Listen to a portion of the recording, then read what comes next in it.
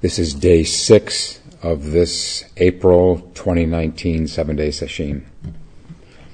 And we'll take up a koan today. This is from the Mumonkan, the one after Mu. Number 2, Hyakujo and a fox.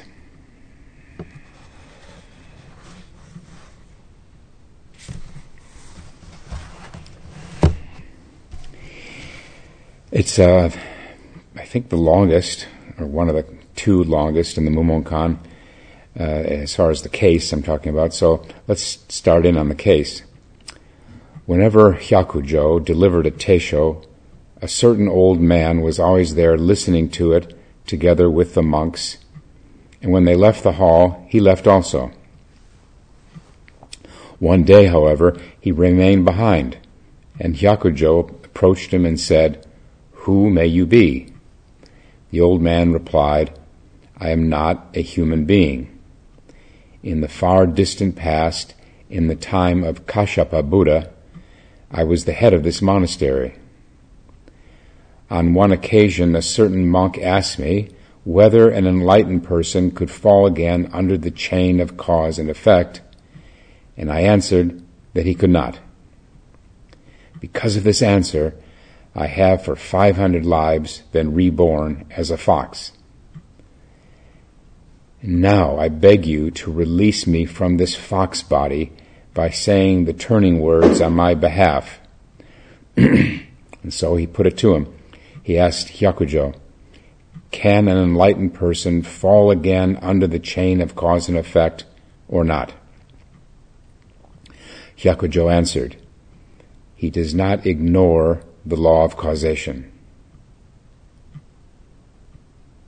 At this, the old man immediately awakened and, making his bows, said, "I am now released from rebirth as a fox, and my body will be found on the other side of this mountain. I wish to make a request of you. Please bury me as a dead monk."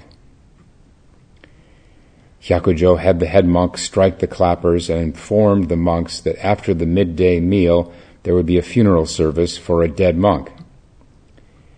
The monks thought this odd, since all were in good health. There was no sick monk in the Nirvana hall, that's the monastic infirmary, and they wondered what the reason could be for this order.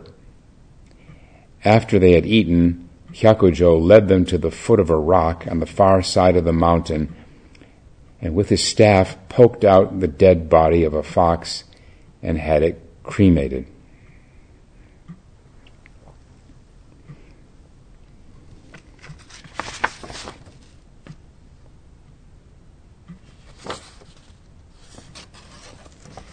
I think I'm just going to stop there for the case. There's another long paragraph, which we'll get to. This may go into a second teisho. I see that I haven't taken up this koan in 9 years, and maybe it's because it is quite long. All right, so the protagonists are Hyakujo, which is the Japanized name of Baizhang Hui Hai. And we have our trusty source, Andy Ferguson's Zen's Chinese Heritage, the Masters and Their Teachings, which is a big source of biographies of the Tang Dynasty masters.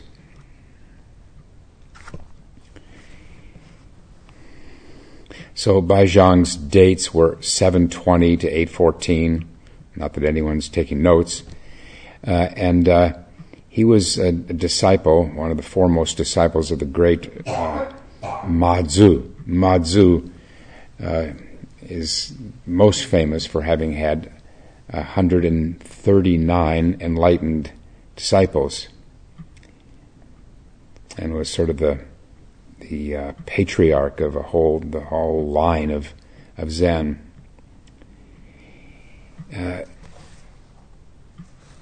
One time Baizhang was attending on his master, Ma-Zu.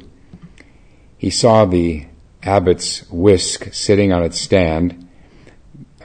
This is a fly whisk that became kind of a ceremonial object. The Japanese call it the hosu. I use it sometimes in some of our ceremonies.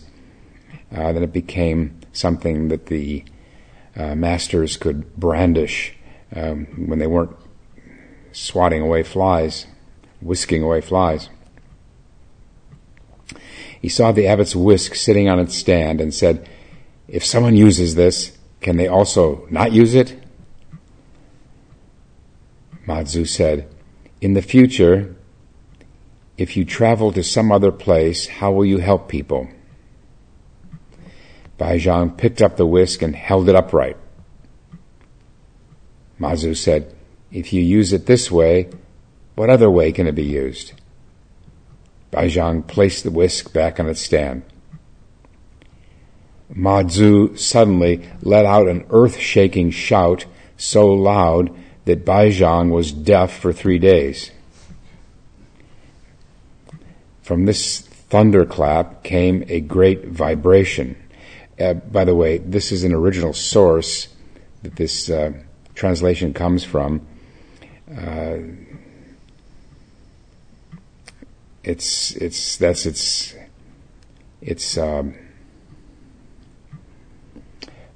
asset that it's original. It's from some stone tablets, but as we can see, that there are some things that we can question a little bit. From this thunderclap came a great vibration.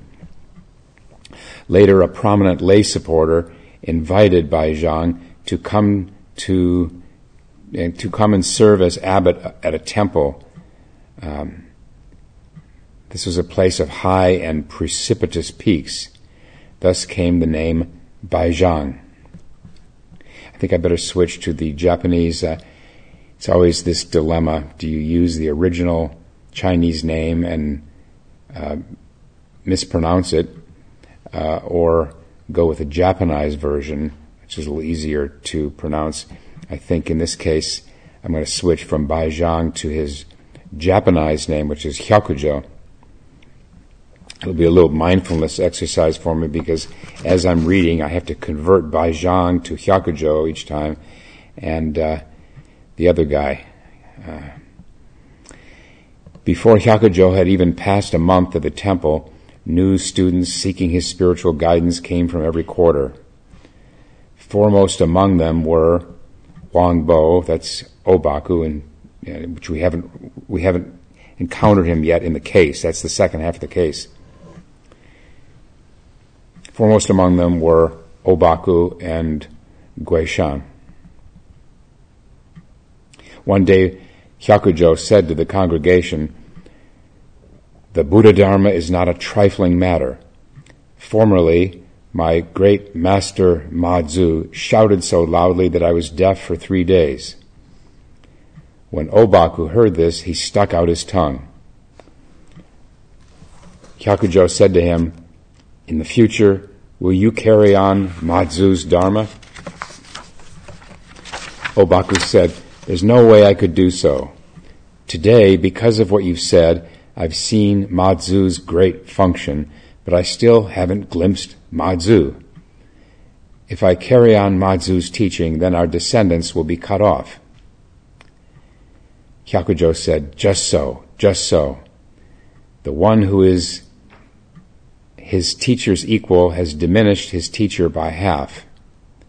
Only a student who surpasses his teacher can transmit his teacher's teaching. How does the student surpass the teacher?' And at this, Obaku bowed."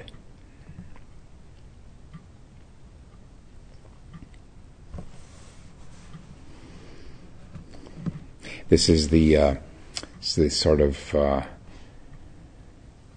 the party line in Zen, the myth that in order to succeed your teacher, you have to have surpassed your teacher. Employing our Western logic, that would mean that that even the Buddha and These guys, Madzu and Obaku and Hyakujo, can't compare to today's teachers. So the point is it's the other way around. If the teacher falls short of his teacher's understanding, then the line is sure to decline and deteriorate. Here's a quite lengthy response by Hyakujo to a question. The question is, how can a person gain freedom?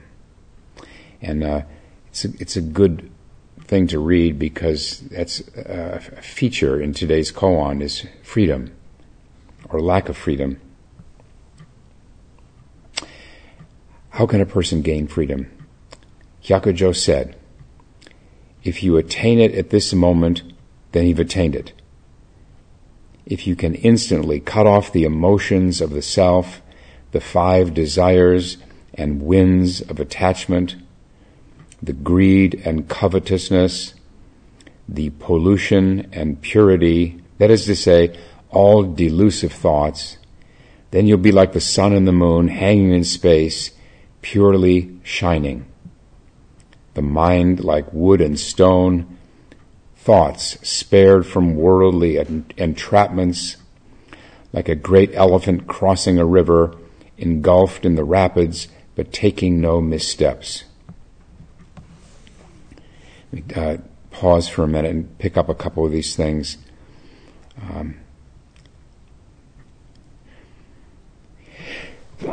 Notice he includes among the things you want to cut off are not just pollution, but purity. He's taking these opposites and making the point that purity can also be an attachment from a Zen perspective. Or you could say virtue, misconduct and virtue.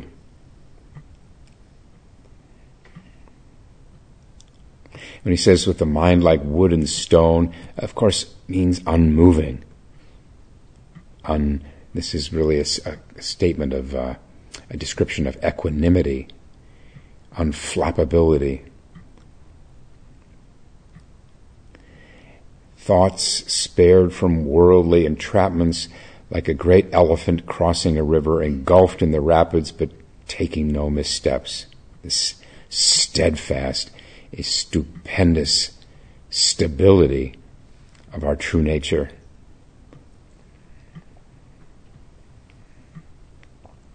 He goes on, heaven and hell can't pull in such a person. When that person reads a sutra or observes a teaching, the words return to the person. Makes it her own. The person knows that all teachings with words are only a reflection of the immediacy of self-nature and are just meant to guide you. Such teachings don't penetrate the revolving realms of existence and non-existence. Only diamond wisdom penetrates the revolving realms of existence and non-existence and thus constitutes complete independent freedom.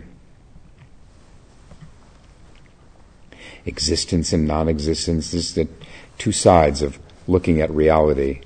We can say that everything is, but that's only half the truth. The other is that there is nothing of any substance to it, ultimate, permanent substance to it. That everything that gives the appearance of existing is in fact empty, in flux.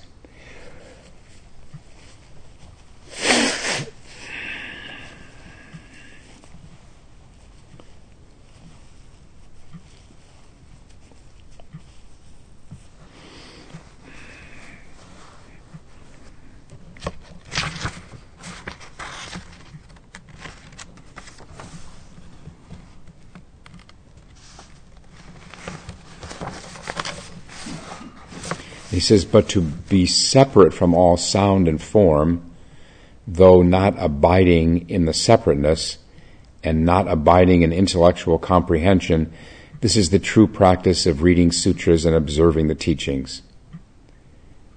One who lets the world be as it is, always acting in countless situations with clear rectitude, this is one who has truly cut off the passions.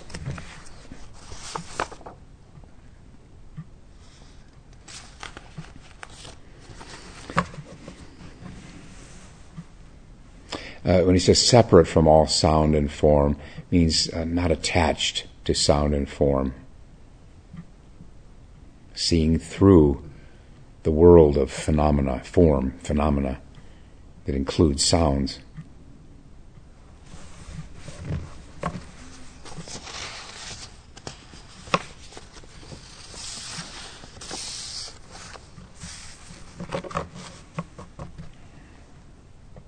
Here's a short one.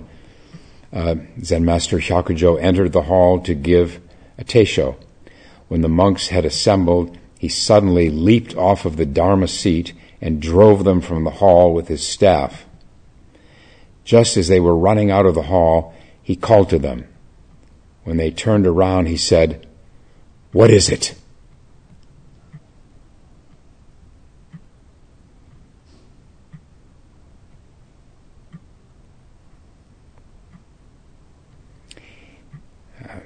This is the origin of this breakthrough koan. What is it? Just as the previous koan in the Mumonkan is the origin of the koan Mu. And this what is it is I'm told, is the primary breakthrough koan in Korean Zen, the counterpart to Mu in Japanese Zen. This is a very famous story. It says that in the everyday work of the monastery, Hyakujo always was foremost among the assembly at undertaking the tasks of the day. The monks in charge of the work were concerned about the matter. They hid his tools and asked him to rest. I think he was very advanced age at this point. Hyakujo said, "I am unworthy. How can I allow others to work in my behalf?"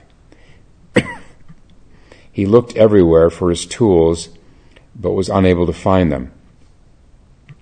He even forgot to eat while looking for his tools. And thus the phrase, "A day without working is a day without eating," has become known everywhere.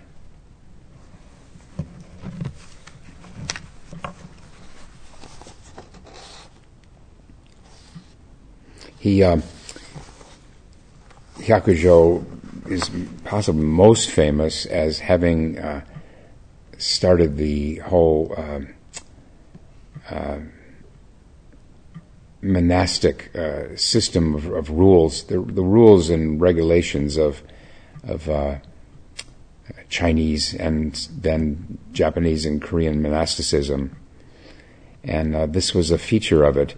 A day of no work is a day of no eating. Until then, much of the manual labor in these monasteries, and these go back centuries, these monasteries, the manual work was done by lay people and farmers and others. And so this was quite a radical thing where he insisted that the monks themselves, able-bodied monks, can do the work and not rely on lay people to do it for them. This goes back further into the Indian tradition, where the monks were seen as it's not their work; it's not for them to do.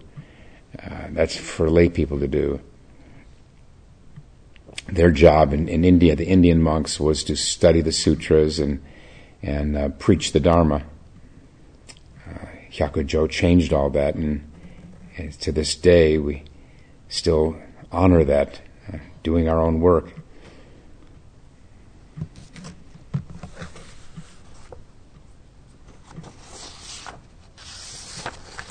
Well, that's enough about Hyakujo.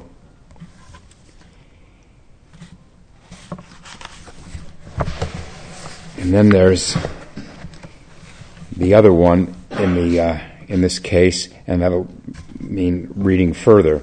So we left off in the case with Hyakujo leading the monks, the bewildered monks, to a rock on the far side of the mountain, and as him poking out the dead body of a fox and having it cremated.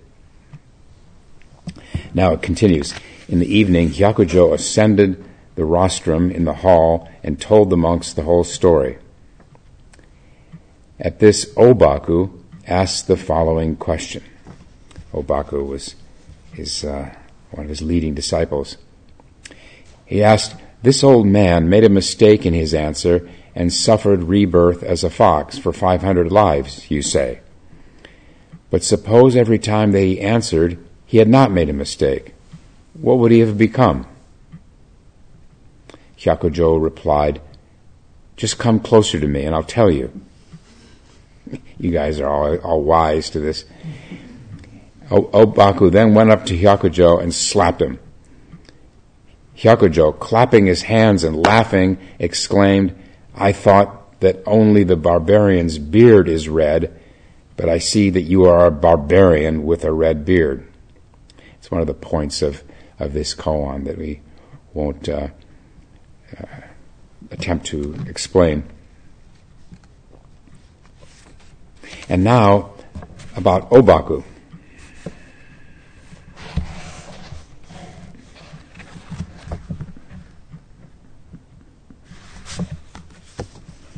At least a bit.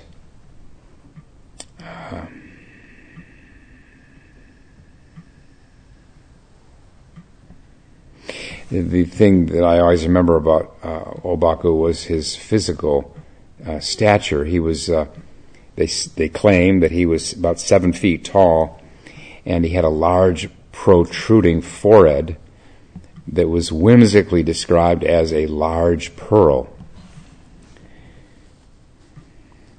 It describes him here as a teacher with simple methods and few words.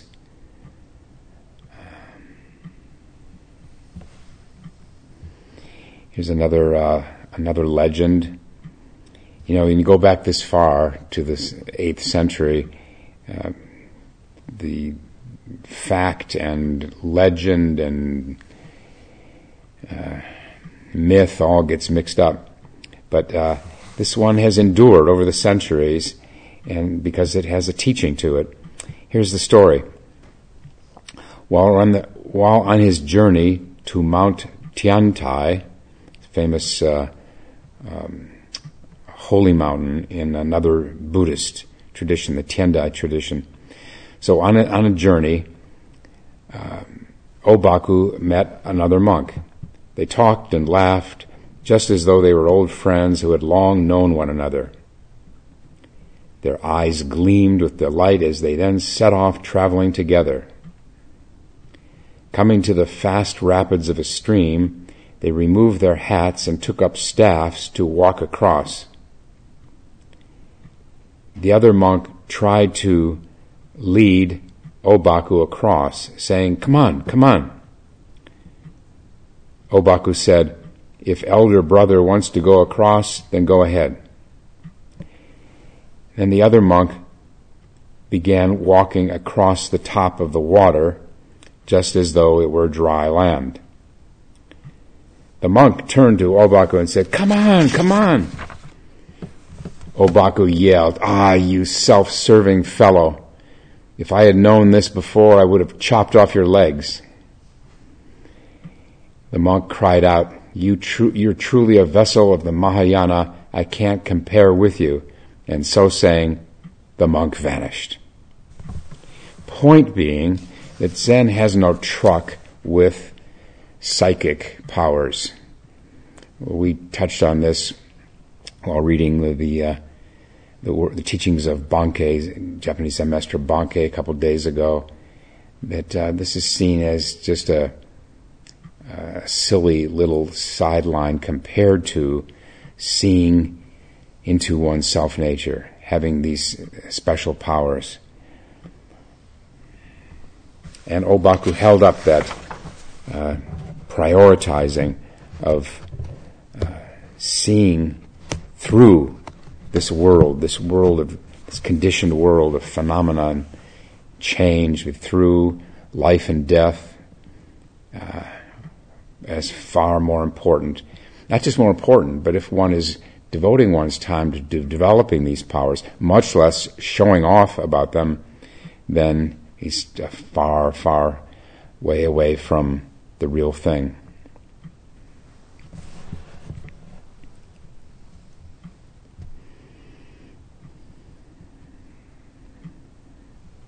And here is the supposedly the initial encounter that Obaku had with Hyakujo. Hyakujo asked when he approached him. Hyakujo said, "So grand and imposing." Remember, he's 7 feet tall, with a big old Neanderthal brow. "So grand and imposing, where have you come from?" Obaku said, "So grand and imposing, I've come from south of the mountains." Hyakujo said, "So grand and imposing, what are you doing?" Obaku said, "So grand and imposing, I'm not doing anything else." And then Obaku, after that, he bowed and said, "From ancient times, what is the teaching of this order?" Hyakujo remained silent. Obaku said, "Don't allow the descendants to be cut off." Seems to be saying, if you don't give me a response, how can I succeed you, become a worthy disciple and succeed you? Hyakujo then said, "It may be said that you are a person." And then Hyakujo then continued and said, he stood up and returned to his abbot's quarters. And then Obaku went chasing after him and said, "I've come with a special purpose." To which Hyakujo said, "If that's really so, then hereafter you won't disappoint me."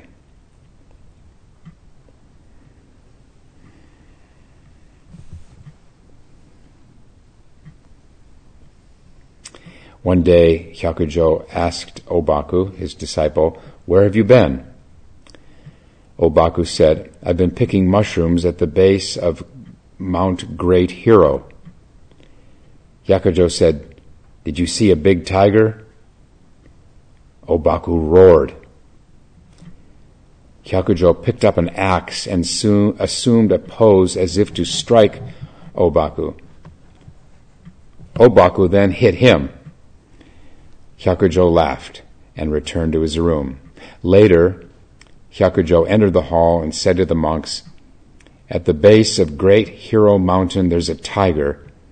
You monks should go take a look at it.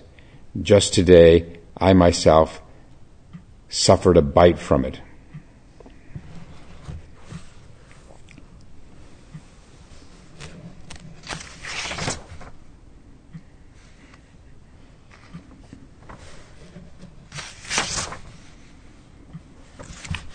And just one more here. Obaku was at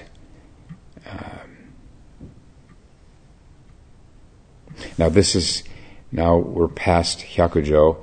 This is Obaku the disciple. He was a master in his own right. He was at another master's temple performing prostrations. At that time, the future emperor was serving as a novice monk in the temple. The future emperor, is probably a youth of some kind, of some age. The future emperor asked Obaku, as he watched him do prostrations, not seeking Buddha, not seeking Dharma, not seeking Sangha. When the master bows, what is it you're seeking? Obaku said, not seeking Buddha, not seeking Dharma, not seeking Sangha. One always bows in just this manner. The novice, the future emperor, said, then why bow? Obaku struck him. The novice said, you're really too crude. To which Obaku said, what place is this we're in? Is it for idle chatter? And then he hit him again, for good measure. That was my part there. So this could be something that resonates with a lot of us, at least maybe from when we were earlier in practice, when we saw no point of doing prostrations. Why this ritual? We're not here to worship the Lord Buddha and bow down before him.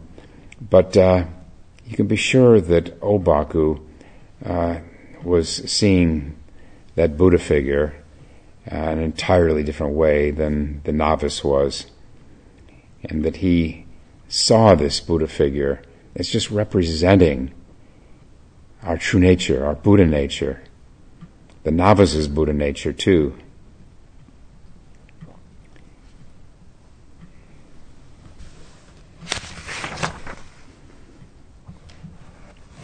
All right, that's enough for the two main guys in this, and let's get started back on this koan.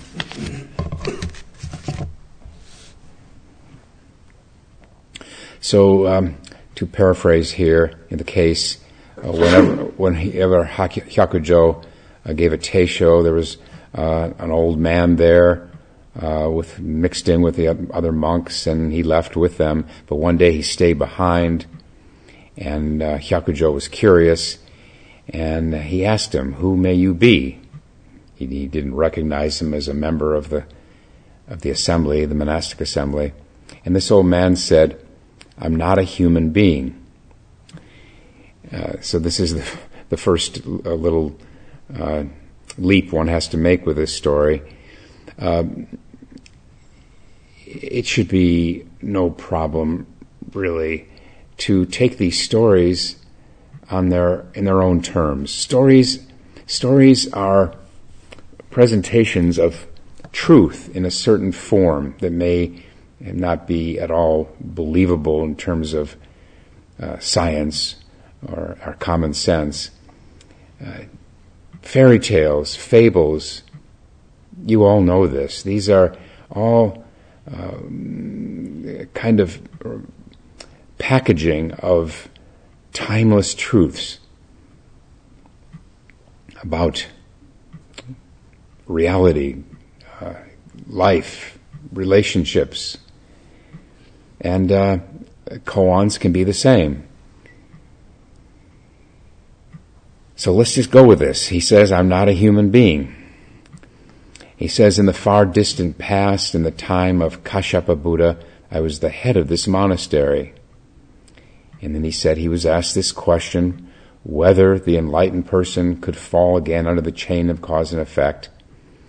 And he had answered, he could not. And because of that answer, he said, "I've been born for 500 lives as a fox." Now, a fox, Roshi Kapleau used to explain, occupies this dual position in Japan and China, maybe Korea, where it can be seen as kind of a cross between a mischief maker and a troublemaker, and having some kind of crazy wisdom. We have the saying, "crazy like a fox." And in this case, to be reborn as a fox is not something that the abbot at that time would have wanted. It's something of certainly a step down from a human in terms of evolution, especially a step down from a monk. So he turns to him and pleads, "Please, can you release me from this fox body by giving me some turning words, by instructing me?" And then he set him up.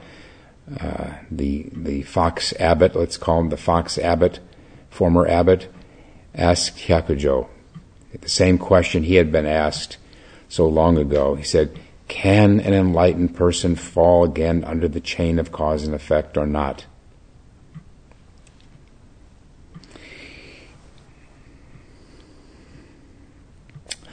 Before we repeat Hyakujo's reply, this is one of the most prominent of all koans because it addresses a fundamental issue about practice and training and awakening, which is how are we different? How have things changed after awakening with respect to the law of causation, if at all?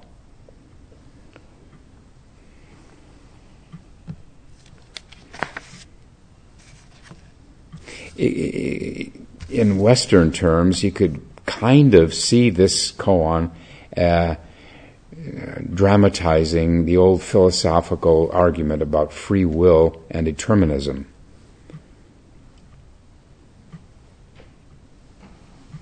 We know the argument for determinism, that we, at any given time in our lives, we are determined to some degree, maybe to a great degree, by previous causes, starting with our genetic inheritance, the body we were endowed with, the mind, our physical vulnerabilities, our emotional or mental vulnerabilities, the genetics. A lot about genetics these last few years, people getting their genetic profiles, and even the braver ones wanting to see whether they might be have some genetic vulnerability to Alzheimer's or other diseases, Parkinson's and other diseases. So it's a strong argument that we are somewhat determined, that as we are the effect of things outside of our control.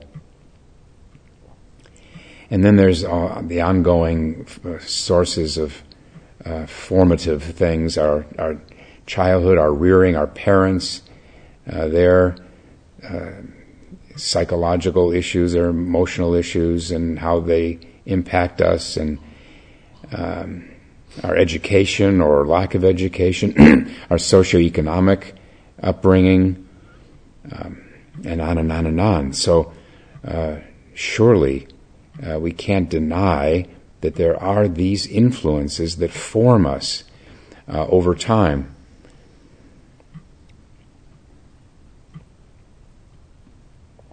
The word we could use is karma, cause and effect, the law of causation. Karma means habit force. Whatever we do over and over again becomes a habit of reacting to circumstances, to people in our lives. And every time we react in that particular way, we deepen a groove in our mind, our wiring, let's say, so that when that same condition or the same circumstances occur again, we're more likely to react in the same way. Just a real obvious example is anger. Buddhism would say that every time we vent, every time we get angry, it's more likely that the next time we are facing a stressful situation, that we're even a little more likely to react in the same way. We get there's a certain momentum, karma, habit energy. Or pick your emotion. Anger is an obvious one. Self-reproach, depression, anxiety, fear,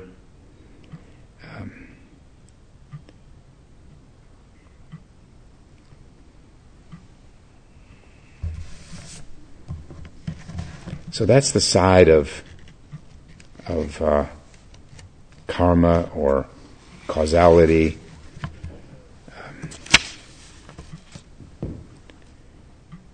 The other side is the side of freedom, that no matter how many times we've reacted, or done or spoken the same thing or in the same way, or thought in the same way, at any given moment there is some freedom. Not a lot maybe, because of the force of habit, but still we can choose.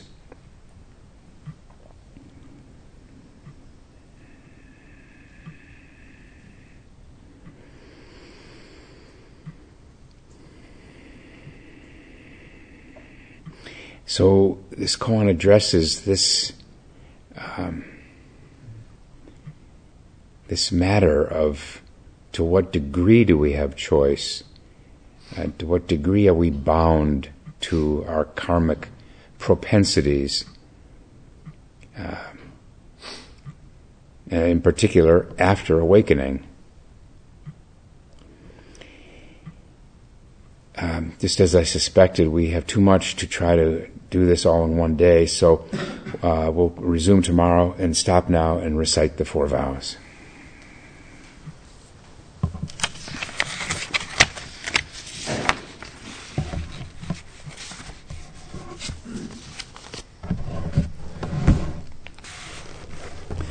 But just until then, the primary habit force that we all face every moment of every day is this habit of thoughts.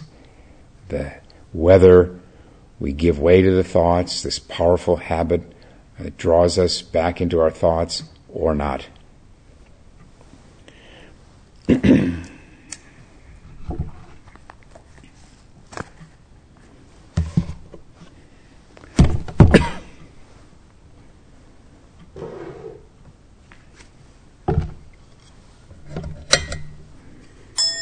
All beings without number, I vow to liberate endless blind passions. I vow to uproot dharma gates beyond measure. I vow to penetrate the great way of Buddha. I vow to attain all beings without number. I vow to liberate endless blind passions. I vow to uproot dharma gates beyond measure. I vow to penetrate the great way of Buddha. I vow to attain all beings without number. I vow to liberate endless blind passions. I vow to uproot dharma gates beyond measure. I vow to penetrate the great way of Buddha. I vow to attain